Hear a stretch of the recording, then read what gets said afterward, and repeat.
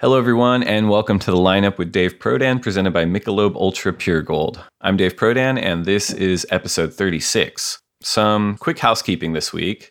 Surfing is back, kind of, but it's the world's best surfers, it's live, and we're on. This weekend commences the WSL Countdown events with the tag team Rumble at the Ranch this Sunday, August 9th at Surf Ranch Lemoore.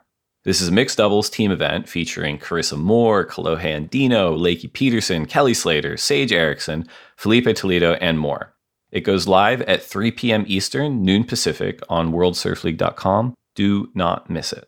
And to get you primed for this weekend's action, Stab's Surf 100 event streams live this Thursday, August 6th at 9 p.m. Eastern, 6 p.m. Pacific. Featuring Kalohe Andino, Griffin Colapinto, and Ian Crane, the Surf 100 is an eventized 100-minute edit from Lower Trestles where you, the viewer, get to judge the surfing and enjoy live commentary from none other than Dane Reynolds, Salema Masekela, and Taylor Knox. You can pre-order the pay-per-view experience now at surf100.tv.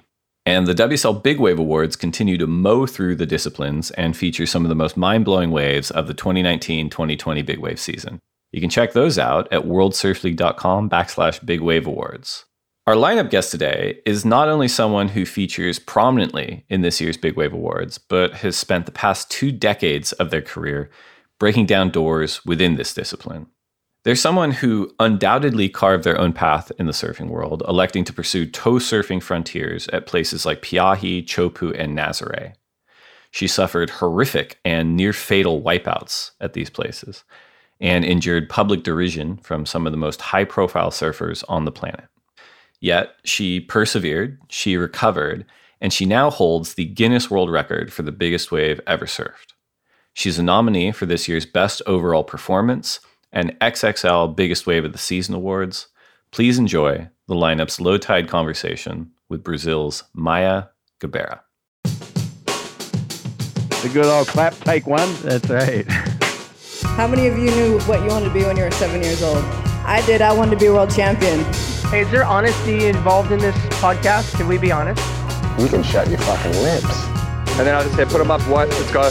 He's like, you look too pretty on the wave. Get ugly. We can talk about DMT if you want. I thought you were boxing. Well, Maya Gabeira joining the lineup at low tide. Thank you so much for coming on today. How are you doing today? Where are you today? Who are you with? Thanks for having me. I am in Nazaré, Portugal, at home. I am with my 2 dogs, and that's been, the last many months. We've been just cruising at home and, surfing now that we can, exercising, training, and crazy enough, we are getting close to the season, so it's kind of, the time is flying by. For sure. And when did you relocate, and when did your home base become Nazaré? I moved to Nazaré 4 years ago. Yeah, almost 5. And I actually transitioned between from the US to Portugal with a stop in Brazil. After 11 years, I went back to Brazil for a couple years or a year and a half when I was very limited and dependent of my mother because of my spine surgeries and my spine injury. Mm-hmm. And once I became an independent woman again, I decided to relocate then to Nazaré. I was already coming here for the winters, but then I take the step to make it permanent. Now, what was the spine surgery? Was that a result of big wave injuries, or was that something that was a longer time coming for you? Yeah, I had 3 spine surgeries in a row within a year and a half. It was an injury that I was bringing with me since the age of 19, around 19.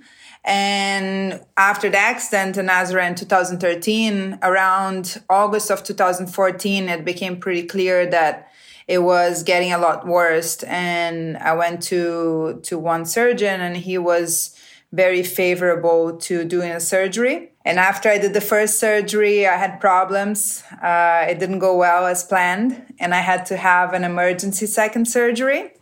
And after the second surgery, it didn't go as planned either.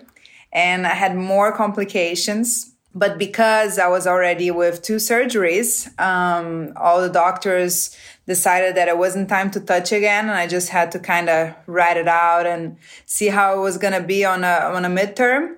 And after a year and a half, I decided to proactively find a doctor that would accept to take me on a 3rd surgery. Jeez. And you said that started with an injury when you were 19. What was that injury from? Yeah, it was just overuse, like I started toe surfing at a very young age, around 18. And I think maybe my muscles weren't prepared for all the load and the jet ski and pushing things and carrying heavy equipments. And within two years of toe surfing, I started feeling my back a lot, and it just became kind of a constant of physiotherapy, sometimes better, sometimes worse. It wasn't just a one injury that made it, but it was the overuse. Yeah. And how about now? Do you feel like you've fully recovered from the surgeries and you're stronger than you were? Yeah, crazy enough. I was told by most doctors that I was supposed to retire when I had my 3rd surgery right before. And that was kind of a common sense between them. And I fought the idea of having to retire because of an injury, at the age of 26. And crazy enough, I've felt pretty good. Like after the first year after the 3rd surgery was quite complicated still. But once that first year went over, I really started feeling the results and like that the injury had finally settled. And it was kind of like a final move towards health again. That is amazing. Now, we're right in the middle of the 2020 WSL Big Wave Awards, where you're up for Women's Overall Performer and Biggest Wave. And you've been in the big wave space for 2 decades at this point, and a lot has changed. I feel so old. The other day I went to sleep and I was like, Big Wave Awards, oh my God, 2007, Maya. 2007, you got your first, and what are you doing? You're now entering the prime of your career, though, because you've accomplished so much. But I do want to hear, compared to when you started, like, what do you think the biggest differences in the big wave realm have been from your perspective?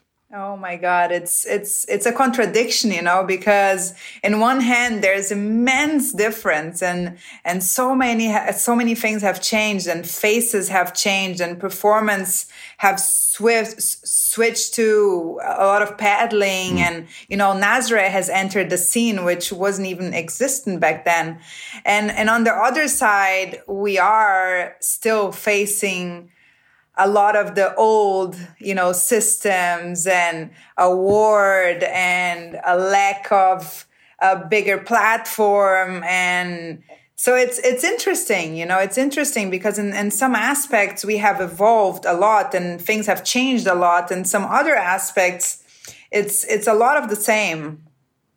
Yeah, I think that makes a lot of sense too, because so much of it, especially when you started, was tied up with the surfing industry. It was exclusively the surfing industry, and that industry in and of itself has gone through so much change in the last 2 decades with, public companies and buyouts and management changes, et cetera, which all impact where they put their money, whether it's in big wave awards or big wave surfers or sponsoring people. And you're right, I think the big wave space, every year we're seeing barriers being broken, whether it's paddle surfing or toe surfing. But that platform that existed in the beginning's gone through so much change and it kind of hasn't resettled yet. Yes, it's interesting to me that I see much more change in the performance and in the athletes than I see in the platform and in the professional side of things. As far as the league goes, I never really saw a big change in that aspect. I always felt like it's more of the same. I didn't see a huge change. I don't know if, in professional surfing and the competitive side of performance and the tour, I think they have seen a lot more change than we have in our platform. Because of course we're secondary within the league. We're not the primary focus. And for me in the sport, what I see the biggest changes are, in Nazare now being existent, in toe surfing making a very strong comeback with Nazare, with paddling becoming something dominant in a place like Jaws, where it used to be, toe and only back in the day, with the sport becoming younger and younger. Like when I started, I was a baby, like I walked around guys that were double my age and were in their prime. And I was just that kid, like it wasn't a sport for teenagers. It was a sport for grown up men that had been on tour and were going on a different direction on their second part of their career.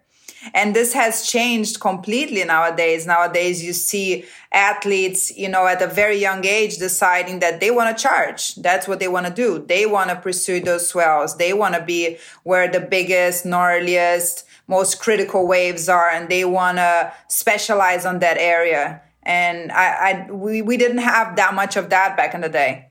I think that's such an interesting point. Like, it wasn't just that you were a teenage woman doing this. There were no teenagers at all. Like this was the realm for like older, burlier guys that were in the second sort of phase of their career in a lot of ways. And, there's a saying that is something like the first through the wall always gets bloody, right? And you, with your accomplishments and unquestionably being like a pioneer in women's big wave surfing, you've been the first through the wall in a lot of ways. And as a result, still bleeding. Well, yeah, I mean, I think that's right. Like as a result, please. But you've had to take criticism too on occasion from the big wave community and the surfing community. And a lot of that's been I still unfair. Do. So I'm curious to get your take on that, because obviously you've had to suffer criticism at points of your career, but it feels like you've been able to win over a lot of your critics, especially lately. Do you feel the same? So, that was never the goal. I never looked at at the people that criticized me and I thought, I'm going to win you over, Right. Actually, quite the contrary. When people that I really cared for and were at times my heroes criticized me, it was quite hurtful and it was very painful. It was a process for me to overcome that heartbreak. But of course, it pushes you to a place of self-discovery, of really pursuing what you love and what you believe in. And it reassures you that, you have really chosen that path. And no matter what people say, even when they're very important people and their opinions matter a lot within your community and outside your community, you got to push through. So that was kind of like where those criticism came into me. There was not much I could do. I couldn't yell and be like, no. I had to just take it in, and it hurt, and I had to work.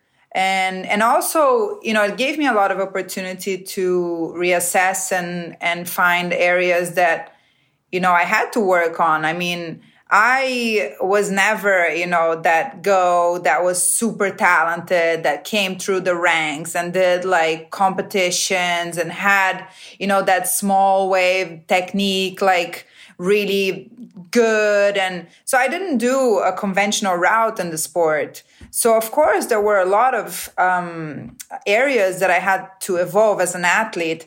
And sometimes I had to prioritize my big wave surfing game because that's what I was pursuing as a career. So I had to leave to the side, even though I love it, even though I have a lot of fun and I wanted to also go to Indo, spend 6 months, but I couldn't anymore. I had responsibilities and I had to evolve my game in the big wave surfing that it demanded me to go to South Africa and spend months in dungeons and not really touch a 5'10" that often and go to Mexico and be with a gun, in Puerto Escondido for months, year after year. So it took a lot out of the opportunity to evolve in smaller waves and get that game better.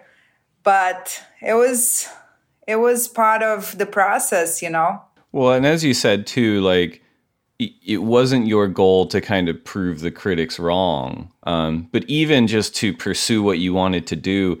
big wave surfing is such a rare phenomenon year over year, right? Like if you're a shortboarder, it's like you can go out tomorrow, film yourself shortboarding waves, or compete next month. There's probably another contest. You're fine and continue to improve. But with big wave surfing, as you said, you actually have to invest in traveling to spaces and spend a lot of time there. And even then, it's such a rare phenomenon for the conditions to come together.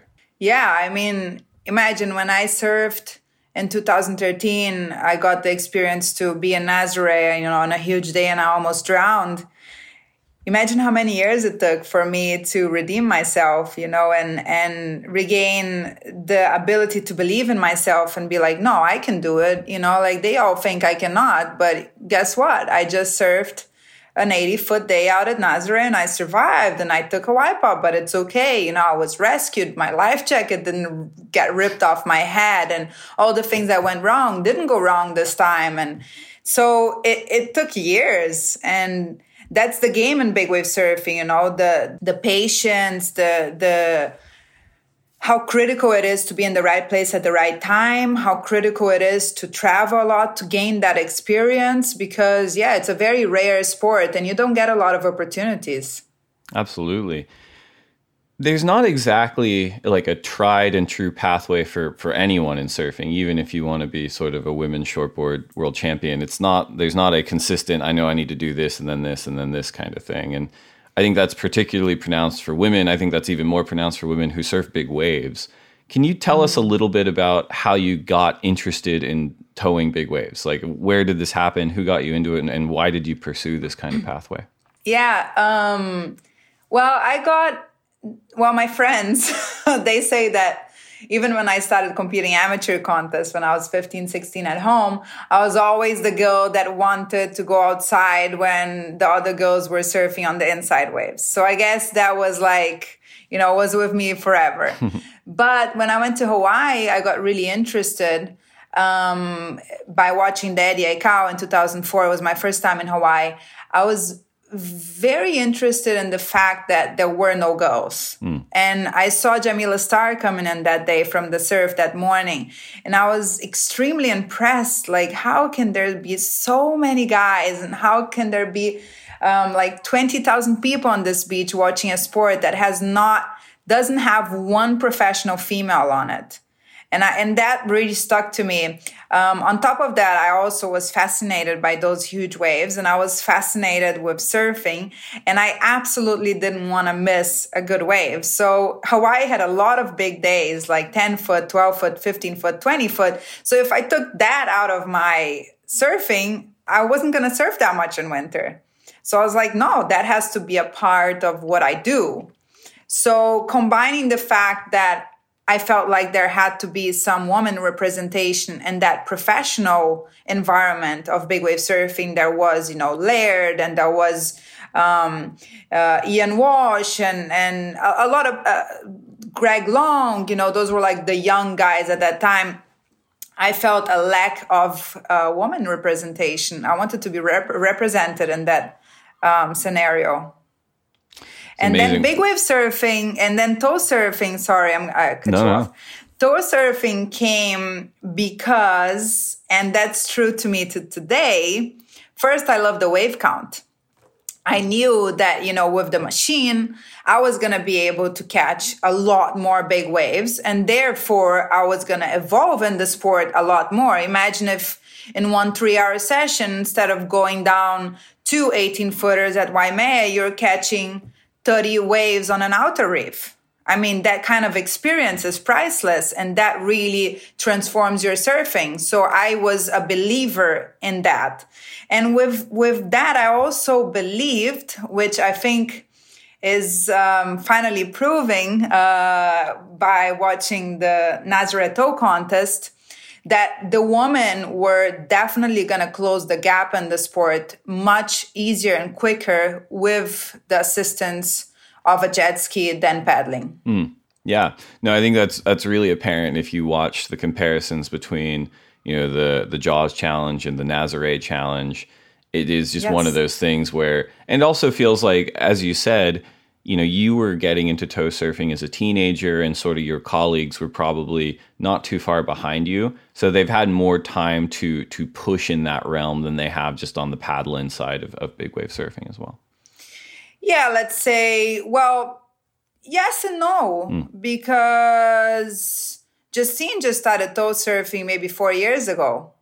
Paige has been paddling Jaws for more than 4 years. Mm-hmm. If you see the evolution that has been happening with Justine's performance at Nazareth, and you compare the evolution that I see, let's just put the contest as a comparison. Mm-hmm. I think the gap is closer in the women's side, tow surfing Nazareth, than Jaws. And there's not much of a difference there in the years. Do you think Paige would agree with you? I don't know.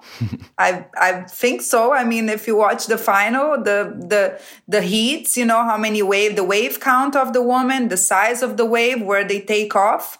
I think the Nazareth Tow Challenge, the gap was smaller with the assistance of the jet ski.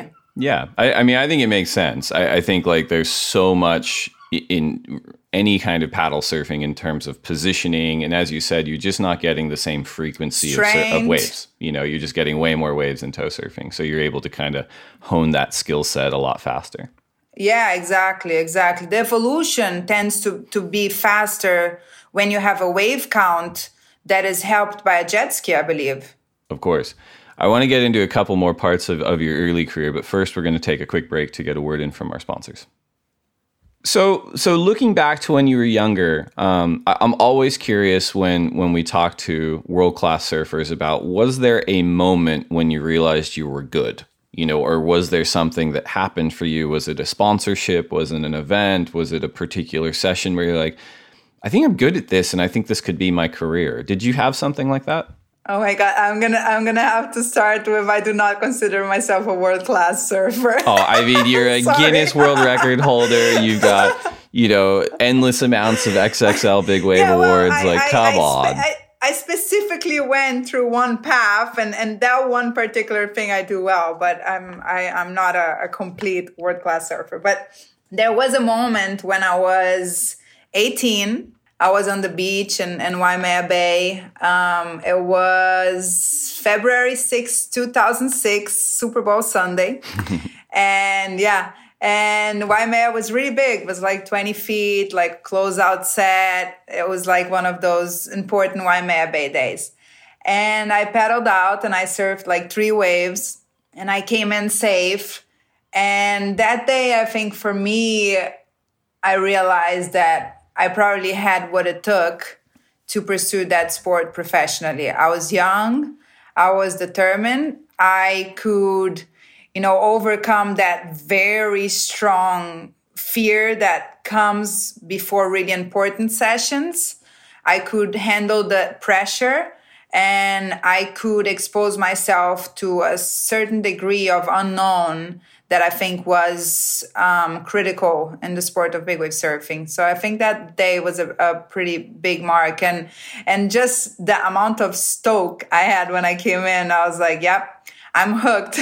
Maybe I'm never going to get paid to do this, but this is what I want to do for the rest of my life. Well, I mean, it's interesting you brought up the payment part of it because you had some very high-profile sponsors in the course of your career. You're one of the most, you still remain one of the most high-profile women in the sport of surfing.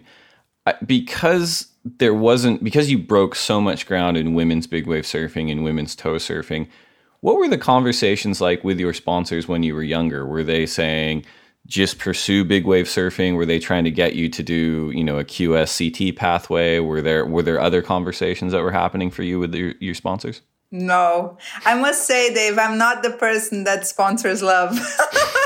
Well, why is that? I'm a fighter,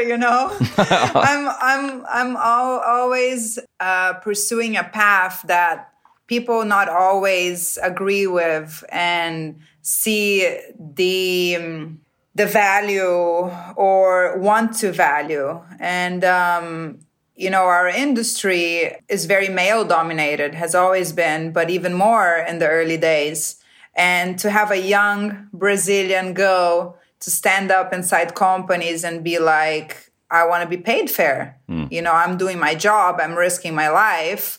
I don't surf like the guy on your paychecks, but I have to be paid what my image is worth and the work I'm doing for you is worth.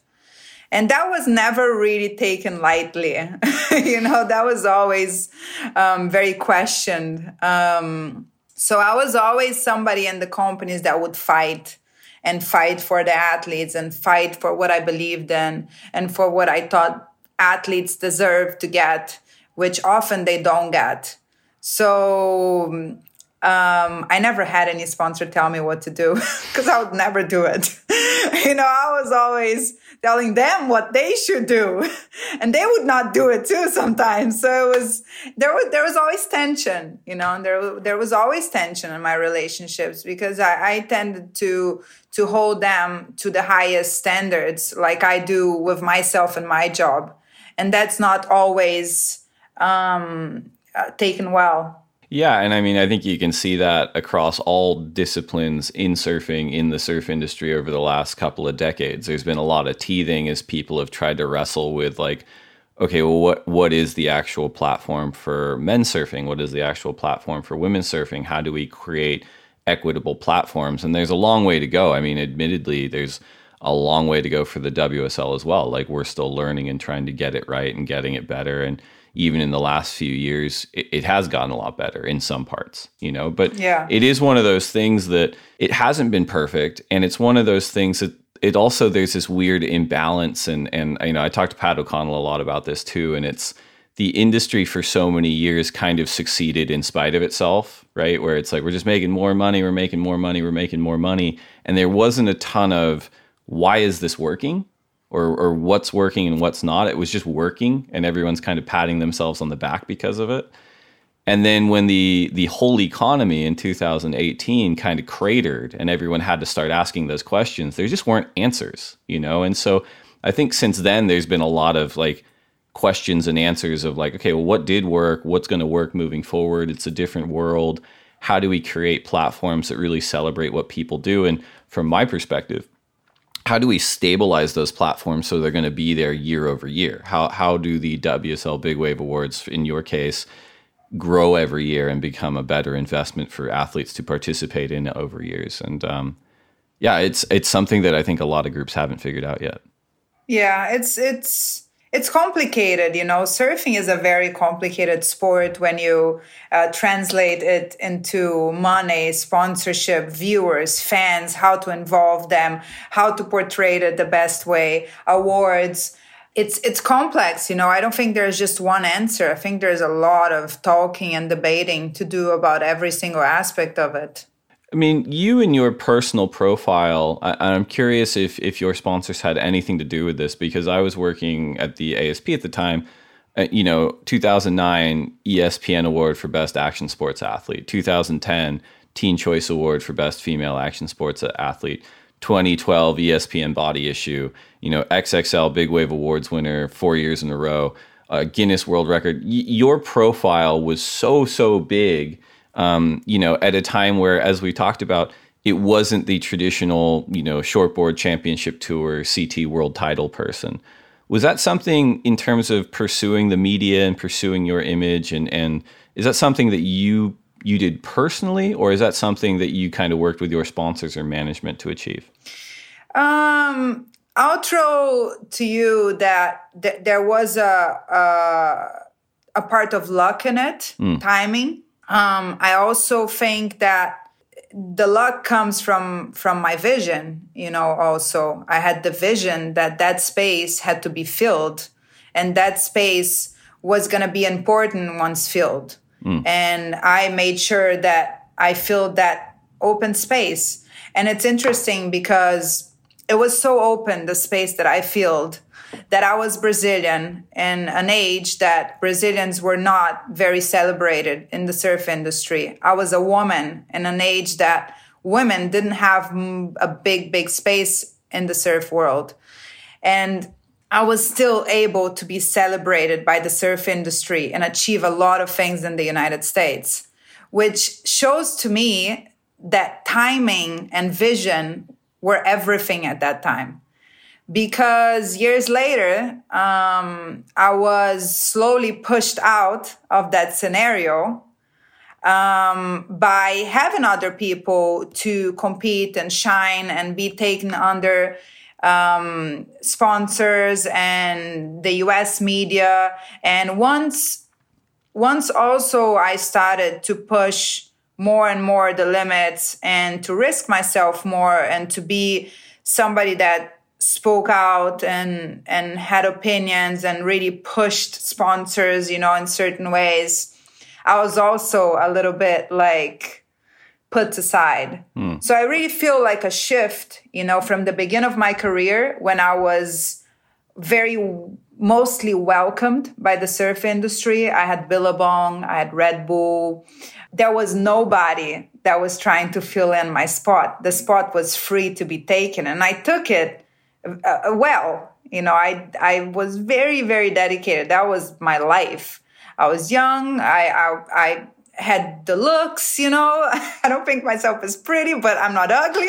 So I could do photo shoots. I could play the whole part, and it worked in my favor. But as soon as I overstepped a little bit, or there was more to fill that space, I also felt like that shift, It almost feels like an unfair double-edged sword, right? Because you had a vision that you believed in, that you had to fight to achieve, and you ended up achieving all this success, I would say, inside and outside of surfing, right? Because some of these spaces like ESPN, Teen Choice Awards, I know that at the ASP and in the industry and with sort of the shortboard side of things, there were publicists just killing themselves trying to get their surfer in that space, which you had achieved, right?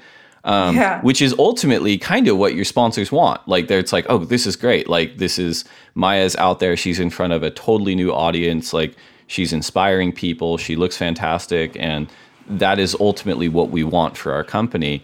But as you said, you first through the wall, right? You created this pathway through being, to sticking to your vision, and it opened up space for people to come in behind you and move into that space. Yeah, which is good. But there was a point where I felt, I don't know what word to use it, but, once I had that, let's say an accident in Tahiti on Code Red, I was heavily criticized. I was heavily criticized within Billabong, which at the time was my sponsor, I know that people very high in Billabong said that I should have never been out there, that I didn't have the skills, that I was way out of my league. Kelly criticized me heavily and sent me private messages. And to me, it was a kind of a bullying to receive messages like that in private, telling me that I was risking everyone's life and that I should stop before I die. And, after that, then came Laird, in Nazaré, and all this momentum that I had, that nobody was questioning my abilities, the place that I was feeling, the things that I was doing, the questioning and the criticism became very predominant around my career. And it was a moment that, Billabong decided to drop me. Some years later, Red Bull decided to drop me. And I became this person that I think people were scared to put a stamp on, because I was at times pushing the boundaries just a little bit too much, and it was uncomfortable. I almost would say that I can appreciate, I don't even think it's fair to say criticism, but just bringing up a point of saying, look, if someone gets into a dangerous situation, it can endanger the people around them because they have to save that person. But at the same time, we've seen this time and again with men in the big wave space all the time, pushing the boundary, being reckless on occasion, but certainly being unsafe and endangering other people. And it doesn't feel like the level of criticism breaks through into the public, right? Where it is, this person is being unsafe and they're endangering people. That felt very unfair to you. And I mean, it's not hard for us to say that it's likely because you're a woman in a lot of ways.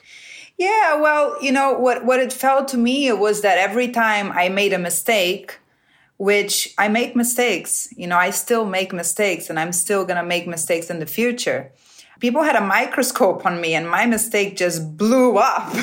And it became like the forefront of everyone's mistake. Doesn't matter, everyone's mistake. Like, look at Maya, she made a mistake. Right. And it really got on the way for me to like allowing myself to improve at times, because I was so afraid to fail. I was so afraid to be put in a scenario of criticism again like that from, legends of the sport. I remember, just recently in the contest, I was the only woman to do a tow-in contest, drive and surf. And I was super scared. Like, imagine if, now this is my first time in a contest in the WSL. And imagine if I fail. Imagine if, I hit Seb with the ski on his head while I'm trying to do a crazy last-minute rescue. Like, oh my God, this is going to destroy me again. And this is the reality I have to deal with because I'm doing those things. I'm putting myself out there. So I should have the right to fail like everyone else has. But I don't feel like I was allowed much to fail. And I didn't want people to just look at me and not say anything. I would have much appreciated people like Kelly and Laird sending me a private message and being like, look, I think if you go in this direction, like, this would be much safer. This is the type of training that I think would like take you to the next level of your skill. Like, I think you're lacking on this. Like, I would die for those things, like to know how to improve, but to just bluntly judge me and always when I'm down, it's hurtful. Well, I mean, even to have a direct conversation one-on-one with you, like they could be as blunt and critical as possible, and you can have a back and forth, and you can appreciate where someone else is coming from, and they can appreciate where you're coming from. And in my experience, that always goes so much better than using the media to have a conversation. It's just like that never, ever works. I can only imagine like everyone has to deal with the same possibility of making a mistake or just having something go bad, especially in big wave surfing. For you in particular, having gone through what you've gone through, having to do all that, knowing in the back of your head that it's going to be blown up, and it's going to be outsized compared to really anybody else, must just be completely unnecessary pressure that you need to have during those situations. Yeah, it adds a layer of stress, for sure, But every time that also I go out there and I prove to myself that I can have a successful day, it all went well, I didn't make a mistake, it gives me more strength to expose myself again into that situation. Because at some point, I'm going to fail. I hope not, but, it's kind of a reality I have to face. So I just want to add to my own self-confidence as many successful days as possible. So I know to myself that I'm capable. Was there anyone in your circle or in the big wave community during these years where you were having a lot of challenges and a lot of criticisms and a lot of doubts that was there for you and encouraging you to push on? Oh, yeah, absolutely. I mean, I can talk about some people that were harsh on me, but there were a lot of people on my side. And, throughout many, many years, Carlos was somebody that was on my side and also took a lot of the criticism with me and had to take a lot of it himself for me. So I appreciate that a lot. He was somebody that truly believed in my potential and really helped me to evolve to the athlete I am today. And most recently, definitely Sebastian. I mean, not only he has helped me get to where I am today after my spine surgeries and, my trauma in Nazaré. It was not easy to overcome the near-death experience, the 3 spine surgeries, and to go back and to allow myself to put it all on the line again, to surf a big wave. That was very hard, to like understand that I still wanted that bad, that I was willing to go through what I had gone, which I knew how hard it was and how long it took. So to come to peace with the fact that I still wanted it was hard in itself. And Sebastian gave me a lot of tools and the safety department and his experience with boards, with all his experience out there that were essential to take my confidence to where it is today. And on top of that, when we first started hearing about the contest, I was never going to be like, yeah, I'm your team. It didn't matter how many years we were surfing together. Like, that was a big responsibility. I mean, this is a guy that has all the chances to win something like that. And to have him believe in me, to be like, hey, do you want to team up? Not only I think, you're going to get me the best waves, you're going to save me from the worst scenarios, but also if I put you on a bomb, you're going to go down that bomb because we need points. That's huge, for a woman, that is huge. For a guy to believe in a woman to that extent is just, I think it says a lot. It says a lot to his character, and it definitely gave me the boost of confidence throughout those years that I needed to be able to overcome the difficulties. Yeah, and I want to get to, you've arguably accomplished some of the most important things in your career in big wave surfing, and as in terms of anyone that's accomplished anything in big wave surfing in recent years. And I do want to get to that, but first we're going to take one more break to get a quick word in from our sponsors. So we're moving on from a really challenging period for you, 2012, 2013. You had some really horrific wipeouts. You were getting sort of dragged in the surfing world, but you've had some people around you, and I think mostly from what I'm hearing, inside yourself, a belief that you wanted to continue to pursue big wave surfing, to continue to push the limits, and you really have. And I want to talk a little bit about your pursuit of the Guinness World Record for the biggest wave ever surfed by a woman with a 68-footer at Nazaré. Can you talk to us about that being a goal for you, whether it's a Guinness World Record or not, just going after that achievement? Well, it was in the back of my mind, really, Dave, because I think when you go through a near-death experience and when you experience an injury like I did that puts you in bed for a few years and makes you so limited that you can't really prepare your meal, I think a world record becomes very secondary.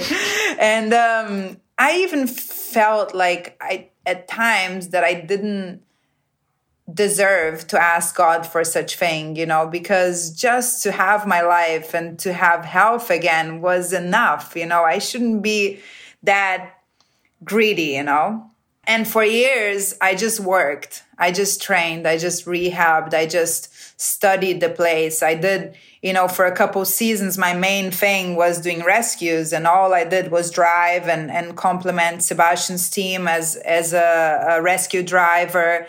So I got to learn about Nazaré so much.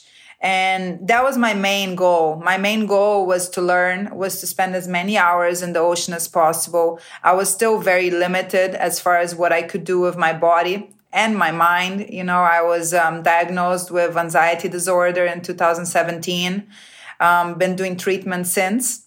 So I was hospitalized many times in that year because of my anxiety, with very strong physical symptoms. A lot of dizziness, a lot of confusion, a lot of, I would start throwing up and never stop. So I'd have to be hospitalized. So all those things just made for the world record to be a very distant reality. And to think that, that was me in 2007, going in and out from hospitals. After going in and out from hospitals for 3 years because of my back, here I am going in and out because I can't stop throwing up, because I'm dizzy as hell, because I can't focus and I can't leave the house. So to talk about a world record at that time was absurd.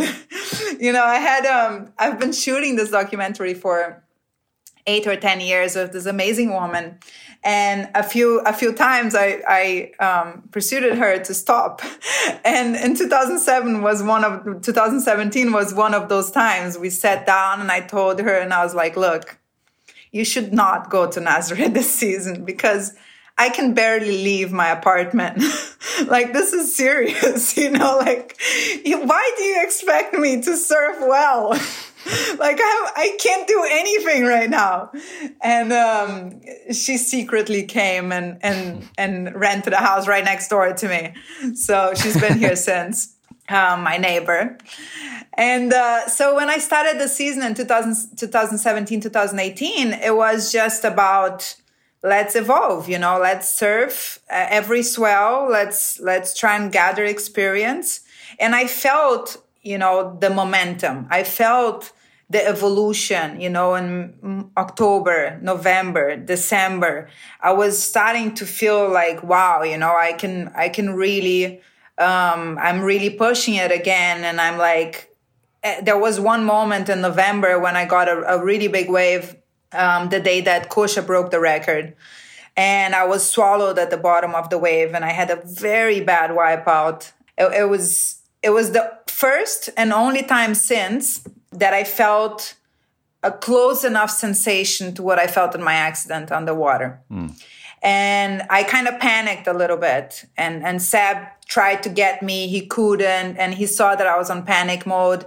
And that was a very important experience to me. That really boosted my confidence because I understood how much my head in that particular scenario had tricked me and had made me more desperate than I actually needed to be in that moment.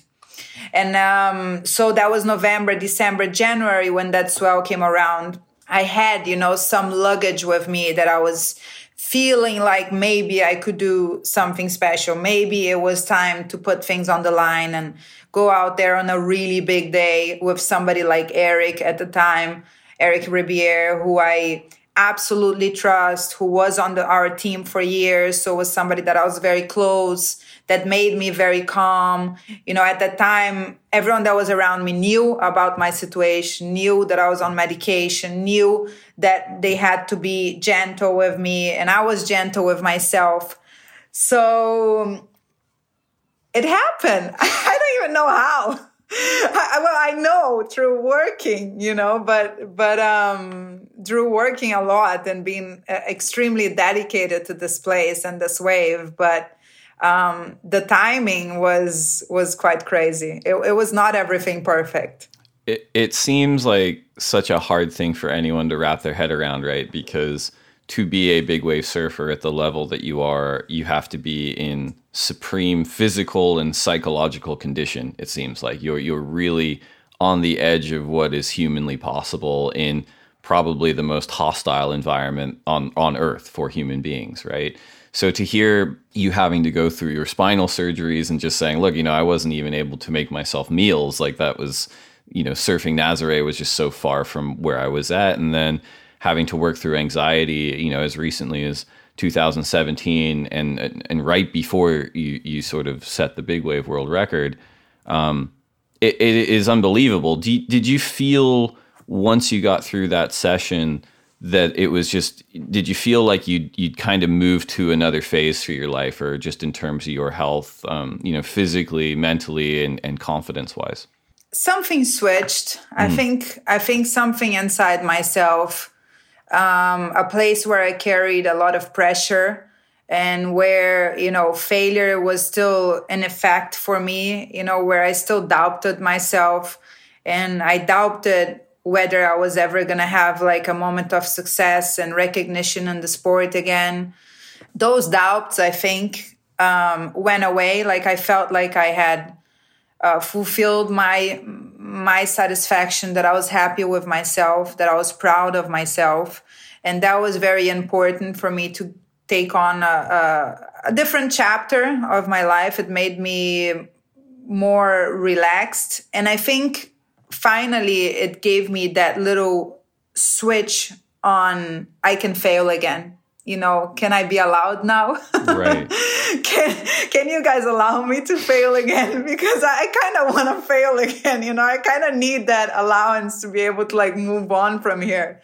Well, it makes because, probably makes you a better surfer too, right? Where it's like the pressure's gone. I'm now free to be free, really, and kind of become a better surfer in a lot of ways. Yeah, of course. It gives you that freedom again, to not be worried so much about others, which is always a challenge. We think that we don't get affected, and we focus on not getting affected by outside voices and all, but the fact is that it's very hard. It's very hard. We're athletes, we're exposed. And a lot of what fuels us is the recognition, is failing and working towards that next possible success. And when you take away the possibility of the athlete to fail and to work towards their next possible win, you kind of kill it. You're only 33, so not even in the prime of your career. I feel it. That's how I'm praising it for sure. Do you think about your legacy today at 33? Do you think about what you want it to be? Do you think about what it already is? And if so, how would you describe that? I don't think much about it, but I am happy to know that the things that I had to go through, no other woman will, at least not the same things. And that gives me a sense of relief, because they will have a better chance to evolve and become better surfers quicker than I did, I believe. And I think that's important to me. I think, to break a record now should be easier than the one I had to establish. To fail now should be more acceptable than the times I did fail before. To be criticized in public as a woman should be not as acceptable as it was in the past, like when I was. So that gives me some kind of comfort.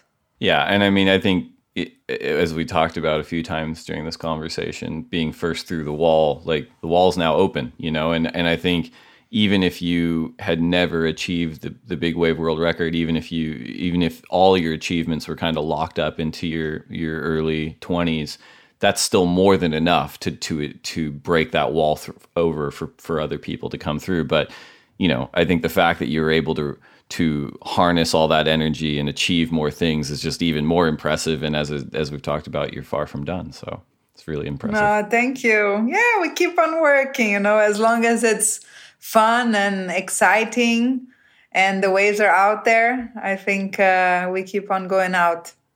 So we put it out to the Instagram community to see if anyone had questions for you, and they did. So we've got a few questions from our Instagram followers.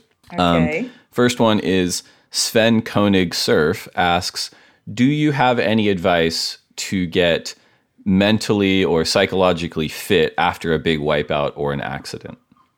Ooh, to me, it's been always through work, finding things that I wasn't very good at and evolving in that and having the tools to survive. For an instance, in Teahupo, when I had my accident, I've always been asthmatic since a little child, and I never thought my lung was very developed, which wasn't. And right after the accident, I thought, okay, this is an area that there is room for a lot of improvement on my part. And I started free diving very seriously and doing a lot of breath hold training. So that really works for me. I still do it to this day. I have a trainer here just for breath hold, just for pool work. And that's something that helps me tremendously, not only in my mental state, which of course, if you know you're prepared and you're capable to survive a long hold down, of course, that's going to help your performance a lot. But also when it happens, your physiology is prepared and you're not as tired and as scared once it's over. So you use less energy, and that's good for your endurance overall. So that's kind of like the way I see it. Find things that you can improve on, and it can make you feel stronger mentally and in your body. That's great. Sully Ray 123 asks, and you just brought this up, will you ever go back and surf Big Chopu again? I hope so. I don't know if I'll ever go back to Chopu when it's big. That was crazy times. That was awesome times. I mean, that's another spot too that even at Chopu, what people consider to be able to paddle into has changed a lot, like in the last few years too, which is intense. Right? Yeah, totally. But those toe days are still toe days. Oh yeah, sure. Yeah, yeah. You know, that was some of the craziest times in my career. Those big toe Te Ahupu days. I don't know if I'll ever go back there for those particular days, but I keep them in a very special place in my memories. All right. And Sully Ray, she actually added, or he, not sure who they are. Sully Ray 123 had another question, which I thought was pretty good. And it was earnings. How do you survive? Which I think is actually interesting for any surfer, but particularly in big wave surfing. You know, how do you make a living year over year at this point in your career? Yeah, it's. I think everyone's a little different. Lately, the past few years, I have really switched from sponsorship, that traditional sticker on your board, hat, clothes, to more of, advertisement, campaigns, social media posts, which I think has taken over a lot of the marketing strategies for a lot of companies, documentary appearances, event appearances, motivational speeches, whatever is reasonable and I can do, and it's true to my core values, I'll do as a job, representing, of course, the image that I created for myself and the sport that I do and the values that I hold. All right. So those are the Instagram questions. We have one more segment, and this is our lightning round. So we've got 10 questions, and you answer as fast as you can. I'm not very fast in answers. You see, my answers are like the longest ever. No. The longer, the better. I'm all for it. If you could only have one board set up for the rest of your life, single fin, twin fin, thruster, quad, bonzer, or finless, which would you have? Thruster. I'm almost twin, but thruster. Coffee or tea? Coffee. Burrito or pizza? Burrito. Neither, but... Last book you read? Michelle, Becoming. Best surf film ever? Best surf film ever. I don't know. I don't watch much surf films. One wave you never have to go back to? I never have to go back to. That I don't want to go back to? Yakutat in Alaska, way too cold. If you only get to surf one wave the rest of your life? I'll be happy in Nazare. Best person to share a lineup with? Sebastian. We have a lot of fun together on a ski and we catch a lot of waves. Worst person to share a lineup with? Ooh, that's tough. I cannot say. But you have someone, I'm sure. Shumbu. He's way too hungry. Catches way too many waves. All right, last question. Finish this sentence. I will next achieve a state of happiness by... Going for a bike ride with my dog Stormy this afternoon. Maya Gabeira, thank you so much for coming on the lineup. Good luck in the Big Wave Awards and good hunting this winter in Nazare. Thank you. So that's it. That's the lineup presented by Michelob Ultra Pure Gold's conversation with Maya Gabeira. I hope you enjoyed it. Thanks so much to Maya for her time and her candor. And make sure you check out the WSL Big Wave Awards at worldsurfleague.com/Big Wave Awards. Also, make sure you mark your calendars for Stab's Surf 100 this Thursday, August 6th, and the WSL's Rumble at the Ranch this Sunday, August 9th. This episode's produced by Ryan Fawcett with art direction by Jason Penning. Thanks to both of them, and thanks to our sponsors for supporting these conversations. I hope you safely get some waves wherever you are, and we'll see you next Tuesday.